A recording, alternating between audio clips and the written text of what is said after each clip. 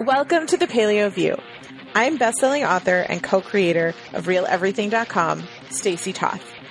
I focus on being healthy inside and out through real life, food, and talk. I'm Dr. Sarah Ballantyne, New York Times bestselling author and creator of thepaleomom.com. I'm passionate about improving scientific literacy around public health topics. I like hashtags and bone broth.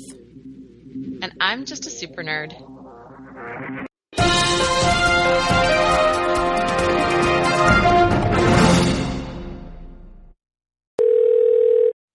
All right, listeners, we promised we'd be back with part 2 of Sunscreen Science Bonanza, and here we are. Dun, dun, dun. We're back. But first, I have another really cool review to share. Oh, that's right. Yeah, this is Tom's idea of what we need to start doing in every single episode. Tom had no idea when he had this conversation with you that he's going to be mentioned it was like, every week. It's now like Tom's segment of like Tom's reviews, we'll start calling them. Tom's time. And a reminder to our listeners, we would love it if you left reviews on iTunes. Let us know on our social media posts relating to the podcast or on our show notes as comments, or send us an email and tell us how this podcast fits into your life, why you listen, why you tune into us all the time. And what information we have shared that has maybe impacted your life in some positive way. I think we're going to keep doing this. I mean, it's the second time. Maybe this will be it, but I've got another really cool one to read. So I don't know. Sure it's technically the third time because I know that we're. Oh, because we read Tom's and that counted for the first. Yeah. Okay, got it. All right. So this is from Mary Linton.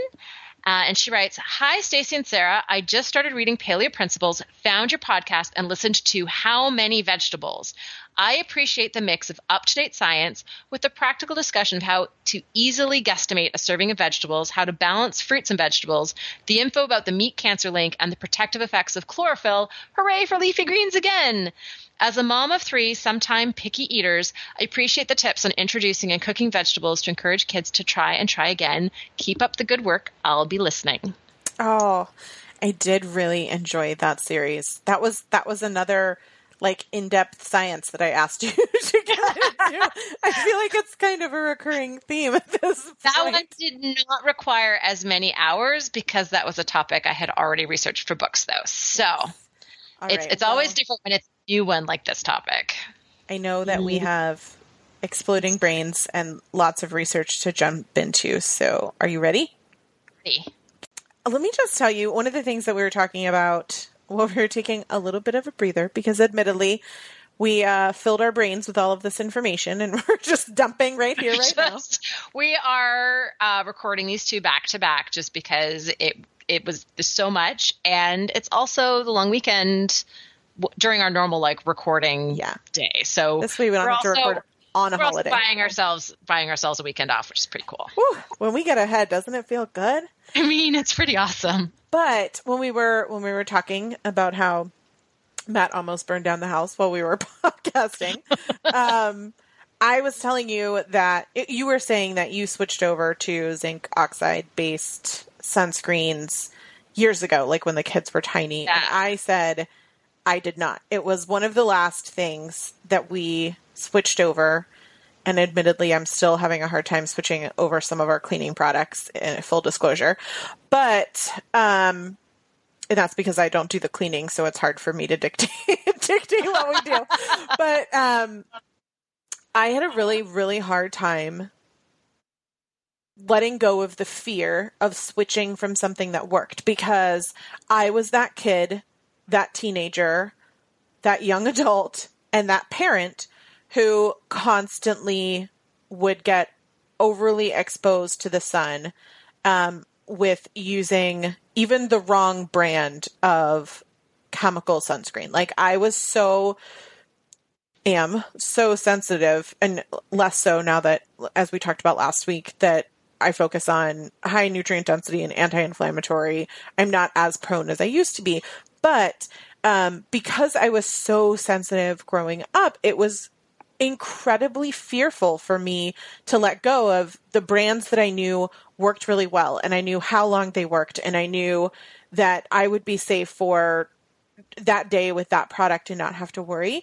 And so switching over to a mineral-based sunscreen was incredibly scary for me. And I specifically remember the time that we did it as a family was when we went to Universal, a spring break. I don't know, I guess that was 2 spring breaks ago. And we packed both. And I was like, okay, we're going to start with the mineral. And if anybody gets even remotely pink, we're spraying them down. Like, we're bathing them in the chemicals because I'm not dealing with it while we're on vacation. And I was genuinely surprised that it worked. And I say this because I want people to understand that it was really nerve-wracking for me to make this change. And this isn't a topic that I take lightly, which is why we have 8 pages of notes and 2 podcasts dedicated to it. I am genuinely concerned about my risk of skin cancer because of how many times that I've burned. And there's nothing I can do about that in the past, right? Like, I'm just going to need to get screened, and I'm going to need to focus on doing as many healthy things as I can going forward. But I can't change the fact that I increased my likelihood of cancer by being a child that got sunburn often. Because my mom has Mediterranean skin. Like, it's not in her nature to remember to put sunblock on me. So, and that's not a dig on you, Mom. Like, I get it. I've burned my own kids accidentally and that kind of stuff, but it does make me nervous. So that said, I want to give people assurances that if you learn how to properly use a mineral-based product and you're using a product that works, you're fair-skinned. It doesn't mean that you're increasing your risk of burn. It does mean that you have to apply it more often. And it's a little worrisome, but we were talking about that at the break, and I was saying, no, like, I genuinely did not give it up. Like, we had been paleo for, what was that, like 6 years, focused on changing our lifestyle over in so many different ways. And that was one of the very last things to change for us, just because I was so nervous about it. And I was saying I actually switched over to zinc oxide-based sunscreens long before finding paleo for a couple of reasons. One is I have never liked the feel of chemical sunscreens on my skin. It drives me crazy. And they burn your eyes. That's another thing. They burn your eyes and your lips. And they, like, if you get some of that in your mouth, it's like the worst taste in the world. Yeah. So I never liked applying them as a kid. And it was like discovering like stick sunscreens back in the 90s that were the zinc oxide based. Of course, zinc oxide based sunscreens have become a long way since then. I'm just imagining you with the white nose. Well, so fortunately, even when I discovered them, they had gotten to the point where they didn't apply that thickly still. So one of the big differences, and Stacey, you probably know more about this than I do, that has changed with zinc oxide-based sunscreens in the last sort of 10, 20 years is how small the particles are. And we're going to get into nanoparticles and why those aren't necessarily great. But the smaller particles of zinc oxide that are found in most zinc oxide-based sunscreens now mean that you can put it on and it doesn't leave that like white, chalky feel anymore. And I think by the time, I would say not all of them, right? Like there are some brands. There are some that are pretty chalky. Yes. And I think honestly, the more you're paying for something, the higher the performance is likely to be, right? And so you just need to be aware that if you're grabbing a cheap one from Target and it's like one of those white sticks, it might apply white. And honestly, like for the kids for baseball and things like that, it might be fine. But if you're going to the beach and you're slathering the whole family, like you might not want to show up with a white bodysuit on. So let's just a little review because we sort of jumped into zinc oxide-based sunscreens.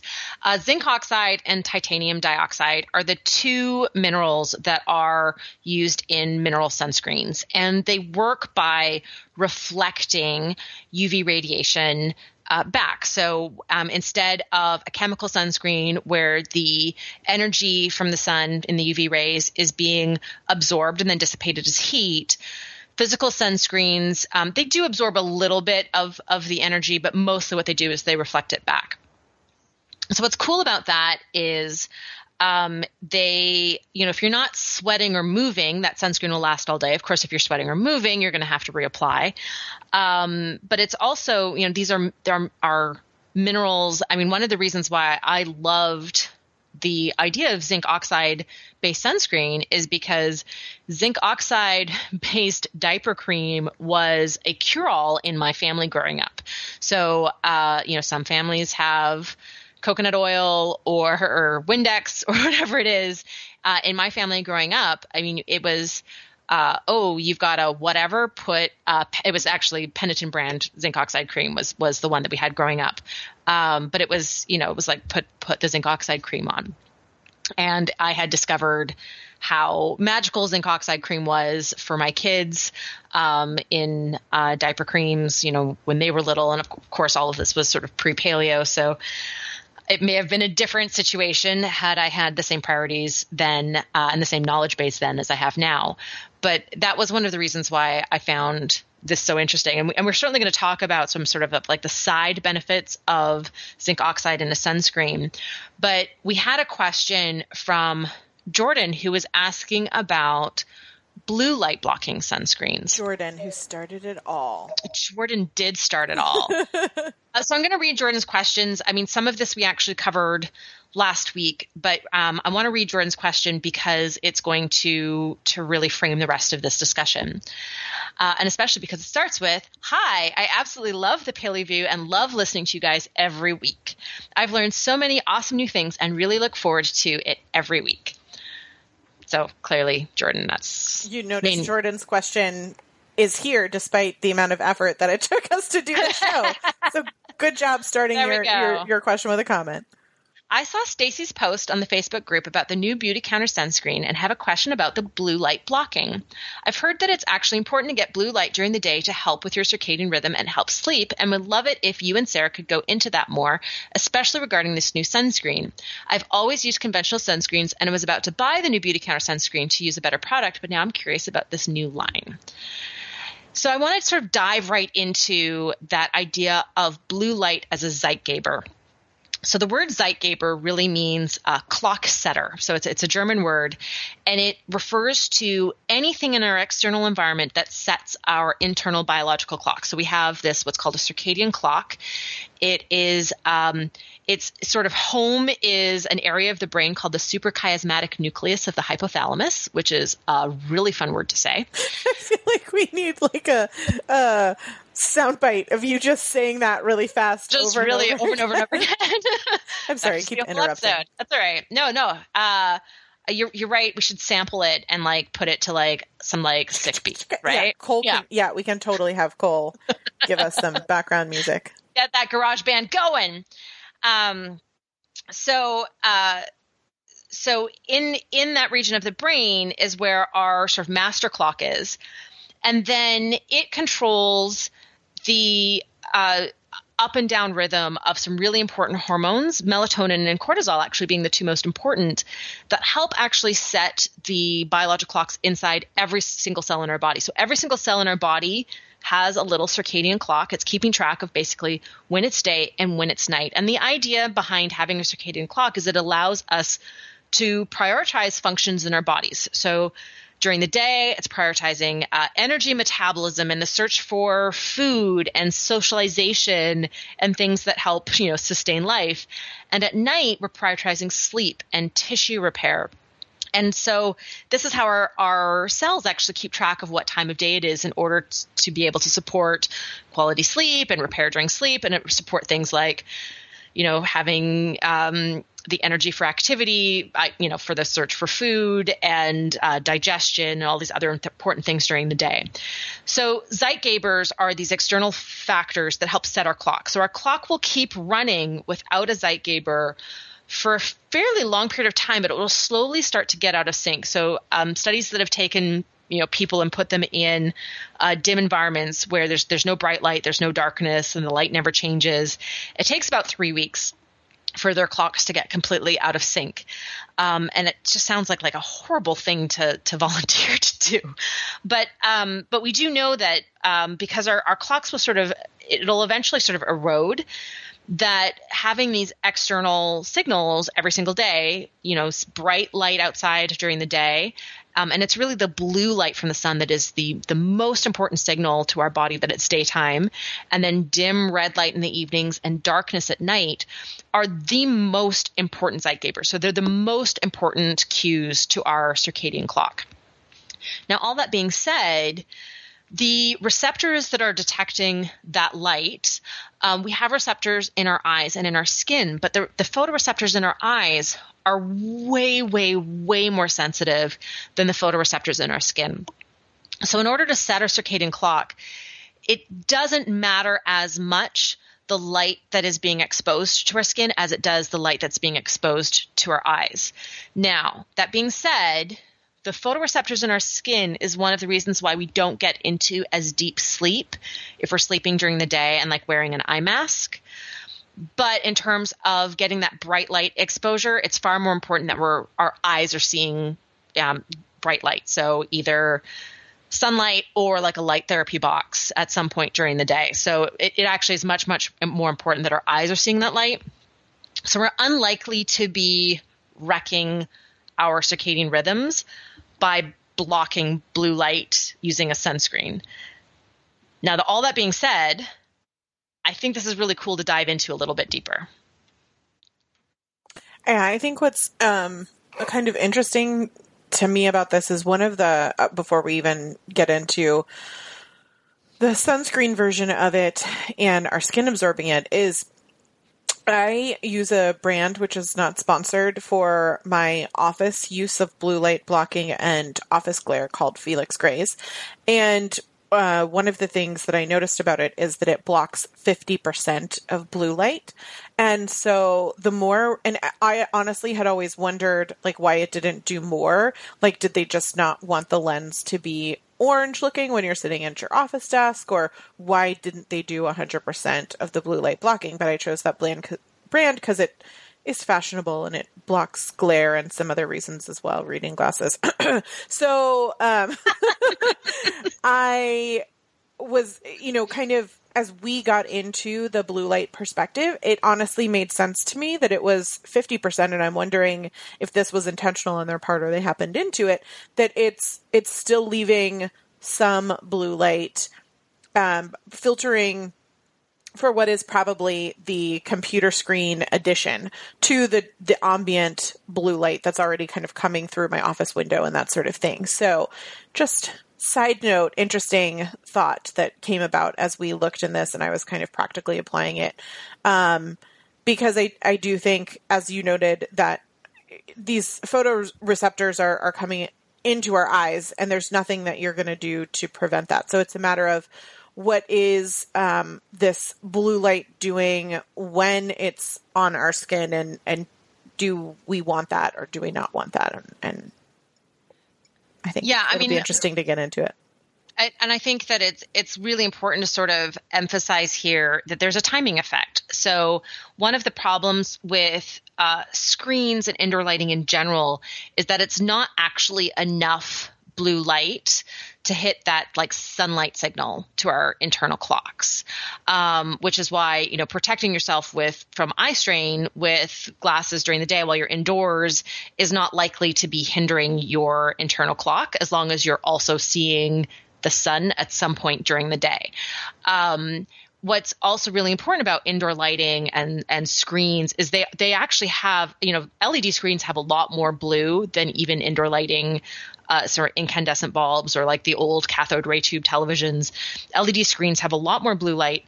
So that's enough blue light in the evening to interfere with dim light melatonin production, which is the melatonin that's secreted by the pineal gland in the brain a couple of hours before we sleep that starts to prepare our bodies for sleep. So it does things like lower our body temperature a little bit, right? It's doing things that are helping our body get ready for sleep. So getting blue light exposure during the day, good. The amount of blue light that we're even getting from screens in the evening, bad. So in terms of, using those glasses, they're helping to protect against the glare.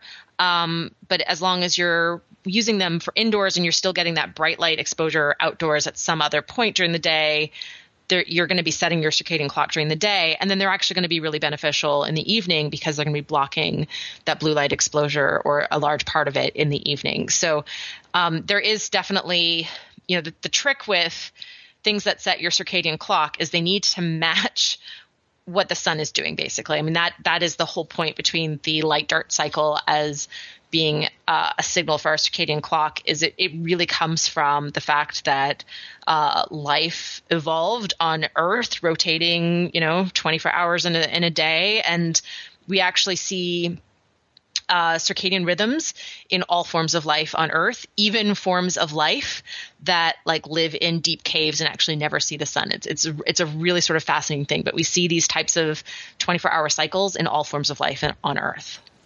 And I would say, as it relates to Jordan's question, I bring that up specifically because it's not just sunscreen or what is being put on your skin that's going to affect this. Hence, when we were in the Caribbean and I was wearing long sleeve UV shirts, I wasn't not absorbing the sun for and the blue light for my circadian rhythm. So even if I'd had on a sunscreen that was blocking the blue light, which is where her question originated from, that would not have harmed my circadian rhythm, so to speak. So I just wanted to kind of bring that full circle, and I know we're going to get into a lot more, but to specifically answer Jordan's question, there are a lot of things that you can do to protect your skin from sunlight that isn't necessarily going to change your circadian rhythm. True that. But so let's talk a little bit about this. There's two sort of labeling words that are used that basically mean the same thing in sunscreens now. And this move towards blocking blue light really sort of comes from the early 2000s. It came from the recognition that blue light is sort of uniquely contributing to skin aging, and also from the number of people who have additional sensitivities to blue light. So I think in the last episode we mentioned lupus, but there's also some hyperpigmentation disorders that are directly related to blue light. So that sort of shift came from that. So in the early 2000s, there came the shift towards blocking blue light as opposed to just UV light in sunscreens. And it's sort of important to understand that even the old school sunscreens, the chemicals that were used, they mostly blocked UVB, but they also blocked some UVA and some very, very high energy blue, so blue violet light. But there's this move towards adding more compounds in sunscreens that block UVA better and also block blue light better. And these include, ironically enough, Wait for it. Same two ingredients that are the basis for all physical sunscreens, zinc oxide and titanium oxide. So even if your sunscreen doesn't specifically advertise that it blocks blue light, if it contains zinc oxide and titanium oxide, it does. The other labeling thing that I mentioned is HEV. So HEV blocking means the same thing. HEV stands for high energy visible light. So there's a few other, different terms that are being used in labeling, but they basically all mean the same thing. So it means, the high energy just beyond visible wavelengths and the highest energy visible wavelengths of light. There are a few other ingredients that will block blue light. So lutein as an antioxidant is being added to a lot of sunscreens, and that it's unclear if it actually blocks blue light or if it acts as an antioxidant and kind of balances the effects of blue light. Either way, it's sort of a beneficial ingredient to see in a sunscreen. And there's if I can just interject as a side note specific to Jordan's question, lutein or carotenoid is what is being added specifically to the Beauty Counter sunscreen that she asked about. So they use California Orange Poppy, which has carotenoids in it. So just FYI. All the good stuff. All the blue block. Then what a lot of of the chemical sunscreens are using to block blue light, the sunscreens that are going that way are proprietary ingredients that are variations of synthetic melanin.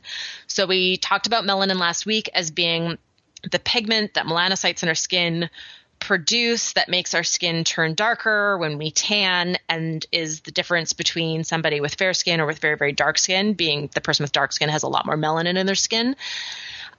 What's interesting about synthetic melanin in sunscreens, there's not a ton of data. I couldn't find anything that suggested that synthetic melanin was a bad thing to see in these sunscreens, except that the formulas that it's being added to are these chemical sunscreen formulas that have all of these other compounds that are certainly not awesome. But what's interesting about synthetic melanin as a sunscreen ingredient is, even though our endogenous melanin seems to absorb UV radiation, synthetic melanin doesn't. It's being added to sunscreens just to block blue light. It doesn't seem to actually be absorbing UV, and that may have something to do with where it is, right, inside our cells versus outside our cells, but that's a really interesting ingredient. But it's really cool that these physical blocking ingredients that are very safe, that are used in physical sunscreens, also block blue light, because, as I mentioned, blue light is sort of now recognized to accelerate skin aging. And it does this by increasing the formation of oxidants in the skin. So it's not as strong a signal as UV. So blue light increases oxidants, and it includes like nitric oxide radicals and superoxides, so some pretty intense oxidant chemicals at about a quarter the level of UV radiation. So one of the other things that you'll see is a lot of, why to avoid why to wear sunscreen when you're working at your computer to protect against the blue light, because it'll age your skin. But it takes 4 days in front of your computer to equal 20 minutes outside. So there's all this kind of different math, and it basically has to do with the fact that the blue light from your screen is not anywhere near as intense as the blue light from the sun, and the blue light from the sun is only creating oxidant radicals in your skin at about a quarter the level of the UV radiation from the sun. But it's got this additional effect. So beyond increasing oxidant formation in the skin, which, oxidative stress is, that is what aging is, that causes the entire cascade that is aging, is blue light actually seems to degrade the natural antioxidants in our skin that we talked about last week. So carotenoids in the skin, they're sitting there getting ready to protect against oxidant formation, because our skin is constantly being attacked by the world around us. And blue light seems to degrade those natural antioxidants in our skin. And it may be that they're getting used up because of the oxidant formation, or it may be that they're separately being degraded by blue light, and so it's compounding. What's really interesting, because we also talked about giving your skin chance to recover after sun exposure last week, is that the level of carotenoids in the skin recover very quickly after blue light exposure. So the studies that have done this with like bright blue light LEDs that have been shining directly on the skin, and they have various like sort of really cool methodology for measuring what's happening. So it's definitely not the same situation as, how much blue light am I getting exposed to just by going outside? Like it's an isolated situation, and they'll actually look at different wavelengths of light. So they'll compare blue versus orange versus green versus red, and blue definitely seems to have some unique qualities. It's one of the reasons why blue light is being used in more medical treatments now. So it's being used for acne, for eczema, for psoriasis.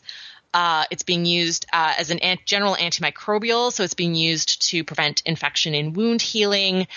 So it really does have some really interesting therapeutic effects. It just also happens to have this effect where it increases oxidant formation in the skin. So going towards a blue light blocking sunscreen may also have some anti-aging benefits. So I think it's interesting that, we started the last show talking about how the sun has both benefits and harm, being dose related and how you're taking care of your sun exposure depending on your own personal processing of it. And when you and I were looking at the blue light, it seems to have the same nuance that regular sun would, that it's not entirely bad when it comes to some of the things that it can do from a therapeutic perspective, but that overall, I'm assuming that our biology is expecting that from the sun and has built in, because the sky is blue from blue light, right? Like it's building that in to how our body could potentially use it. What our biology was not expecting was a phone in our face or a screen in our face all day long. And then again, when you're laying in bed at night or, whatever the case may be. So those kinds of things are important from my perspective from an aging. I mean, I mentioned in the last show that I use a product on my face that has titanium dioxide, that being one of the products that you mentioned, naturally blocking blue light. And I did not realize until we did this show that the zinc oxide and titanium oxide both have protective barriers, that physical barrier that it's blocking UVA and UVB light, it's also blocking some blue light. And could the addition of lutein, or I don't know if there's a type of melanin that I would feel comfortable with. I haven't researched that enough to know, based on the proprietary blends that are probably not disclosed in ingredients. I wouldn't be partaking of that personally. But could those assist some more? Absolutely, probably. But I was thrilled to realize that I had been accidentally wearing a product for the last year and a half that was protecting against some of the aging from the blue light, because I admittedly am in front of a screen all day long at work. And then when I get home, I'm often working in front of a laptop, or I've got my, my phone in my hand, or I'm watching TV. So I'm particularly exposed to pretty much the maximum amount of blue light possible. There's very little downtime. I don't even sleep as much as I would like to. Right. So, the aging aspect is not so great. Now, is it going to give you cancer? Is it going to, hurt you from a hormone perspective, the same way that some of the other things that we've talked about? You and I could not find that. Like when we were looking, the thing that we can say is, from an aging perspective, that's where you're going to see blue light be a problem, which, for those 12-year-olds listening, if it's in one ear and out the other, they don't have to worry about that. But and one of the things that you mentioned was that there's nuance here. And one of the things that I certainly did was, looking up links between blue light and, not just the oxidant formation in the skin, but what about skin cancer risk? What's really, really interesting is that blue light is not linked with increased cancer risk. It doesn't cause DNA damage. So it's non-ionizing radiation. It cannot change molecular structure. But there's two ways that blue light may actually benefit skin. So it does become a bit of a nuanced picture from that perspective. So there's a really interesting study from a couple years ago where because blue light has these, really interesting antimicrobial effects. It can speed wound healing. It has some anti-inflammatory effects. There was a study that actually used blue light wavelengths in an LED light on melanoma cells and actually showed that it was able to induce apoptosis in these melanoma cells. And even though there's it's a big jump to say, blue light might be a good therapy. What these authors were trying to do was establish blue light therapy for melanoma. It's kind of a big jump to say, well, the blue light from the sun might prevent melanoma. Like that leap is a little bit too far to go from this particular study. But there are some therapeutic benefits of blue light that it's hard to know if we might be getting some of that with some exposure. So, for example, if you're getting that healthy, non-burning sun exposure that we talked about last episode, maybe some of the benefit of that sun exposure is the blue light on our skin. It may be driving some adaptive mechanisms. And one of the really interesting things is that there was a paper that showed that blue light stimulated melanogenesis, which is the production of melanin. And what they actually did to these poor people who volunteered for this study, they shone this super, super bright blue light and compared it to a UV light like on their skin, and like basically made like one little spot where their skin got like super, super tanned from the blue light, and then a spot where their skin got tanned from the UV light, and showed that the tan from the blue light lasted longer than the tan from the UV light. So it's like, that was, I mean, I'm sort of picturing like coming home from that, volunteering for that scientific study and being like, yeah, and now I just have these polka dots where they shone these lights on me. But there is this, again, it's hard to translate applying a concentrated light source of blue light compared to how much am I getting exposed to if I just go outside. But it may be that the blue light in the sun is actually helping to develop that base tan that can then help protect against DNA damage from UV light from subsequent sun exposure. So there's definitely a bit of there's just nuance in terms of blue light blocking sunscreens, in terms of, well, it's great to block the anti-aging aspects of blue light, but there might be some benefits to blue light that we don't necessarily want to block. But then that gets back to using sunscreens when we would otherwise burn, and embracing some sun exposure at other times because of the benefits of sun exposure. And I kind of want to take this opportunity now to kind of flip back on the coin and say, these ingredients that are blocking blue light in addition to UVA and UVB include zinc oxide. And zinc oxide has been very well known for something like 80 years to be very, very beneficial for skin health. It is the active ingredient in a lot of diaper creams. It's used in skin protectant creams for the elderly. It's being used in creams to help speed up wound healing. It has antimicrobial and anti-inflammatory properties. And so, one of the, if we're kind of going through this cost benefit analysis of, well, I don't know 100% if I want to block blue light, there's this whole extra column of, but what's great is that I'm blocking blue light with this like independently healthy, topical ingredient. So now I'm going to just go check anti-aging benefits, check zinc oxide, antimicrobial, anti-inflammatory, helps protect skin barrier. It becomes all of a sudden a really easy choice for a sunscreen to choose one that's zinc oxide based.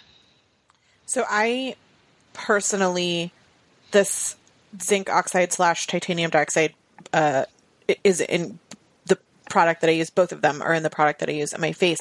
Actually, I think is part of the reason that my adult acne has dissipated so much since using this product. And like you said, it speeds wound healing and is also anti-inflammatory. And when I was reading the mechanisms behind that for acne healing, it was also because there is zinc in it, and zinc deficiency also leads to acne. So another zinc is a phenomenally important immune system nutrient. So it's especially important for resolution of inflammation. So zinc is required for regulatory T cells, for example, to do their action. So that is a cell type whose job it is basically to turn off the immune system when the job is done. So recognize we have vanquished this foreign invader, and now it is time to no longer be inflamed, right? Zinc is involved in that process.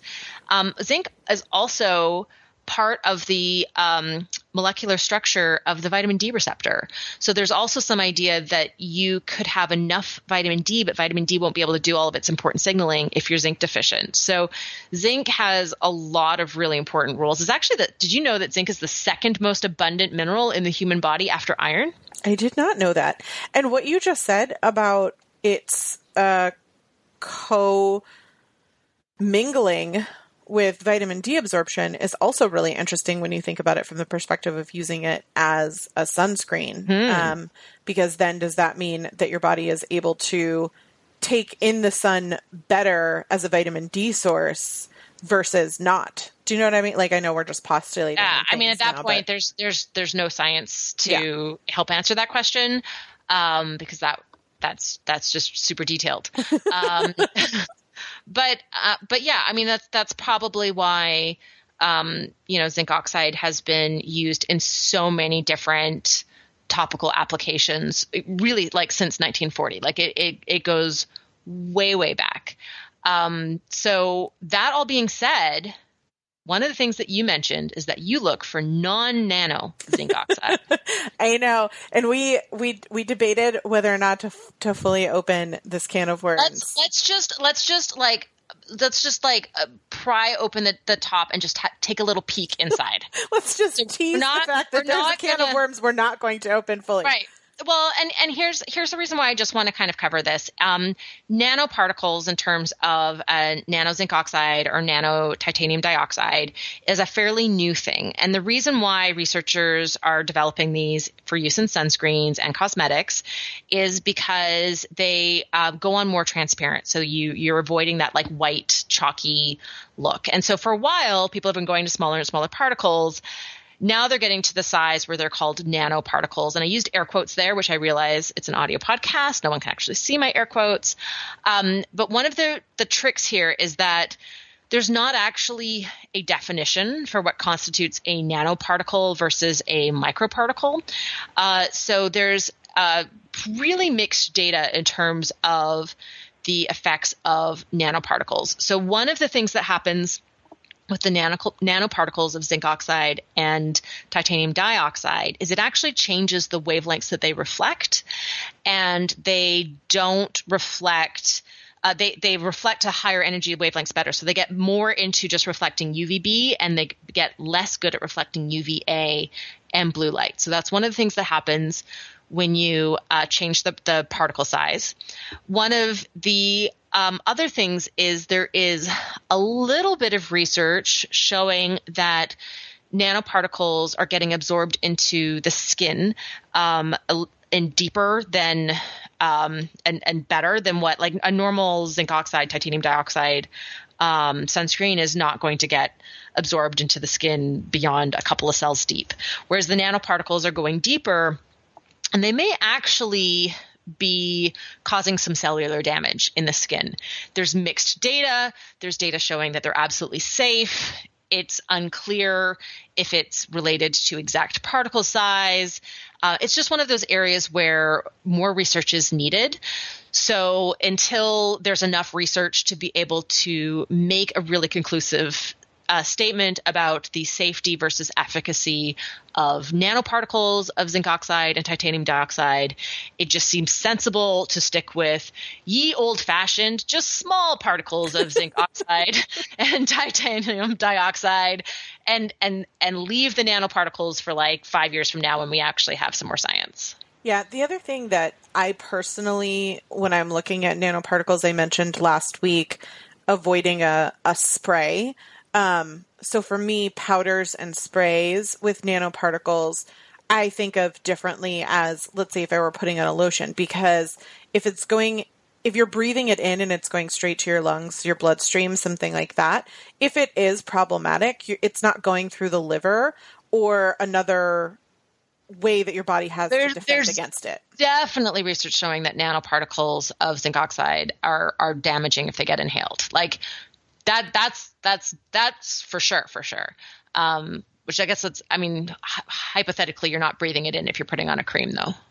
Right. So, I say that because there are zinc oxide based sunscreens that don't distinguish between whether or not they're using non-nanoparticles.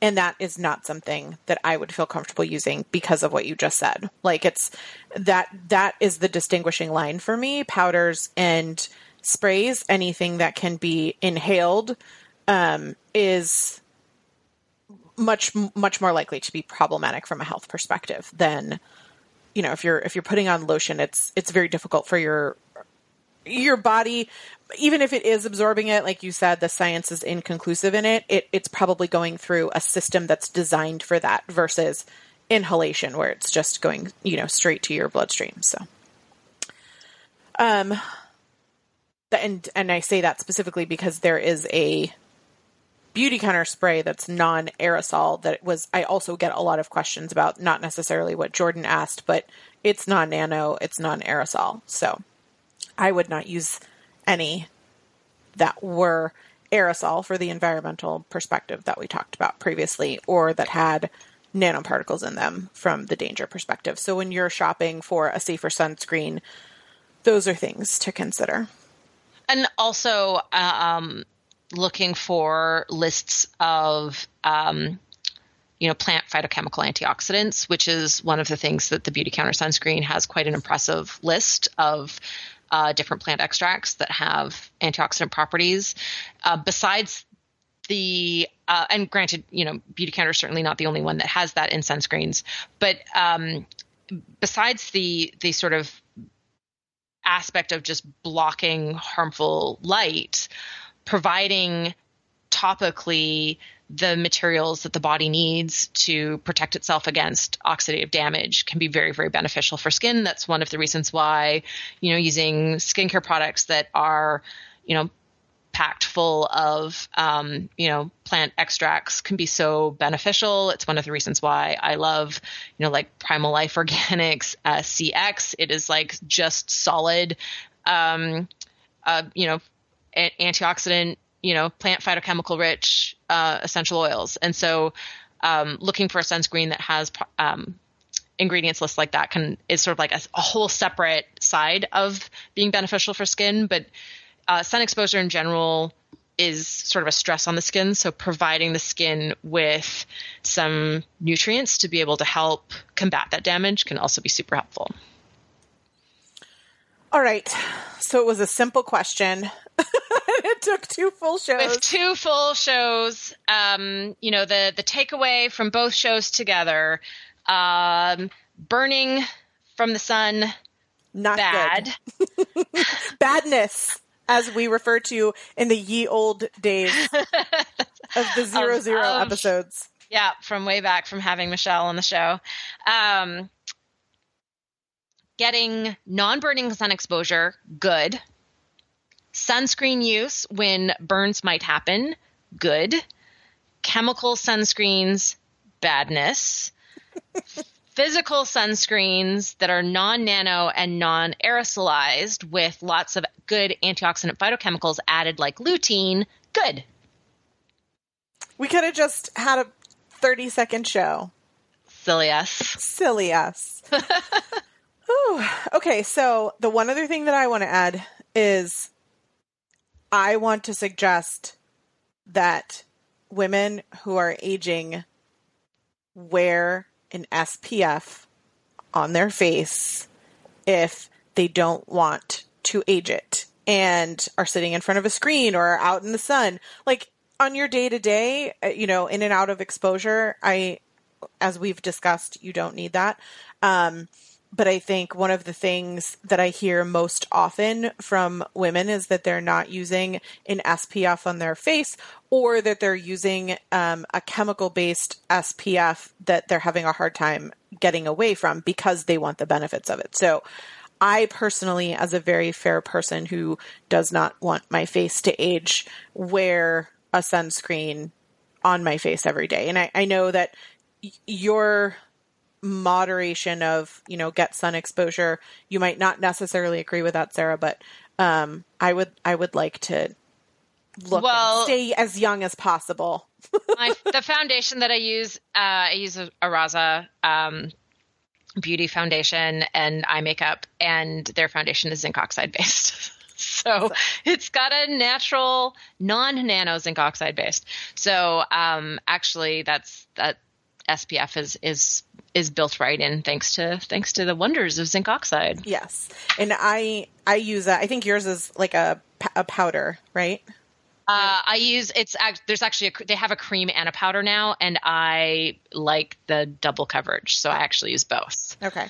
So I use a what's called a tinted moisturizer. Mine's called Dew Skin, and it has also zinc oxide and titanium dioxide in it as well. So I used to be addicted to Jane Iredale powder foundation, which was the only way that I got off of Stila powder foundation.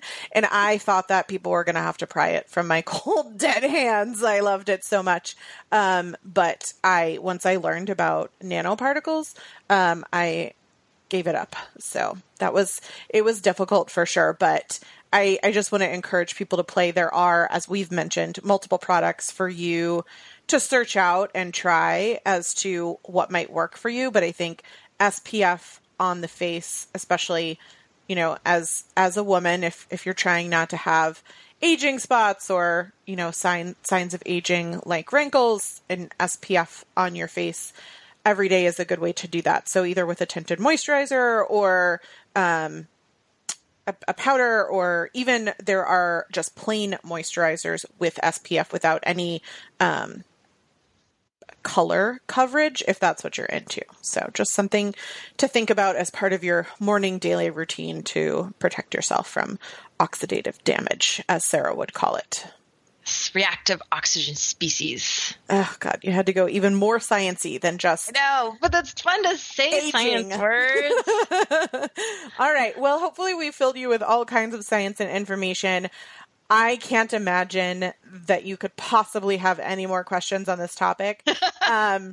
But if you do, of course, you can leave a comment on our social media, our blogs where this is posted. You can submit a question via our websites, and we can see if we haven't already answered it, how we could, get back to you individually, because I feel like we have just tackled this to the nines, but there's so much good information. And Sarah, I appreciate you digging into this and not just digging into it once, but then taking all my comments and digging into it again.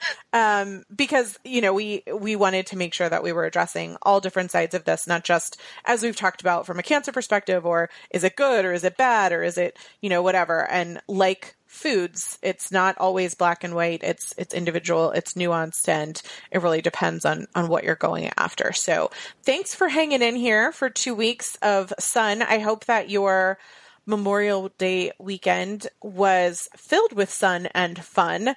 For Sarah and I, we are not yet there in the time warp of recording this, but I am really looking forward to a long weekend and the pool being open. I wrote my check to the neighborhood pool yesterday, and I was like, we're going to go every day. We have already been to our pool. It opened 2 weeks ago. You're in the South. But we're in the South, and our weather has been in the high 80s and 90s for a couple weeks. So it's been definitely pool weather. Wow. But hopefully everyone's having a great and safe long weekend. They've already had it, so hopefully it was great and safe by the time they listen to this. And we will be back next week. Thanks, everyone. Thank you for listening to The Paleo View. If you enjoyed the show, please take a moment to rate us on iTunes. You can also support us by shopping for our favorite paleo products on the sidebars of our individual websites, or by donating through PayPal.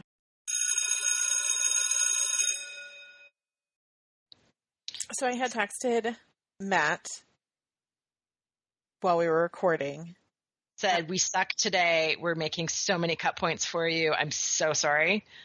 No, because I'm not that nice. I said, is something burning?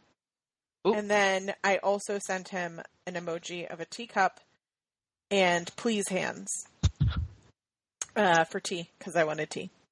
And about 20 minutes later, he says, so sorry about the tea. I was busy burning something on the stove.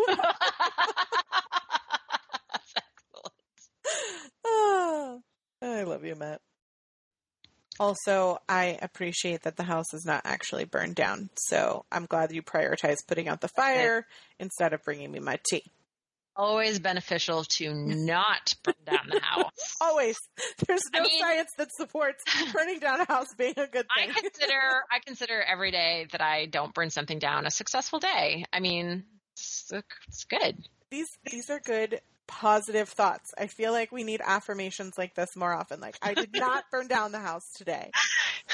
I am going to sleep today with the same number of limbs as I woke up. Success. Seeking the truth never gets old. Introducing June's Journey, the free-to-play mobile game that will immerse you in a thrilling murder mystery. Join June Parker as she uncovers hidden objects and clues to solve her sister's death in a beautifully illustrated world set in the Roaring '20s. With new chapters added every week, the excitement never ends. Download June's Journey now on your Android or iOS device, or play on PC through Facebook Games.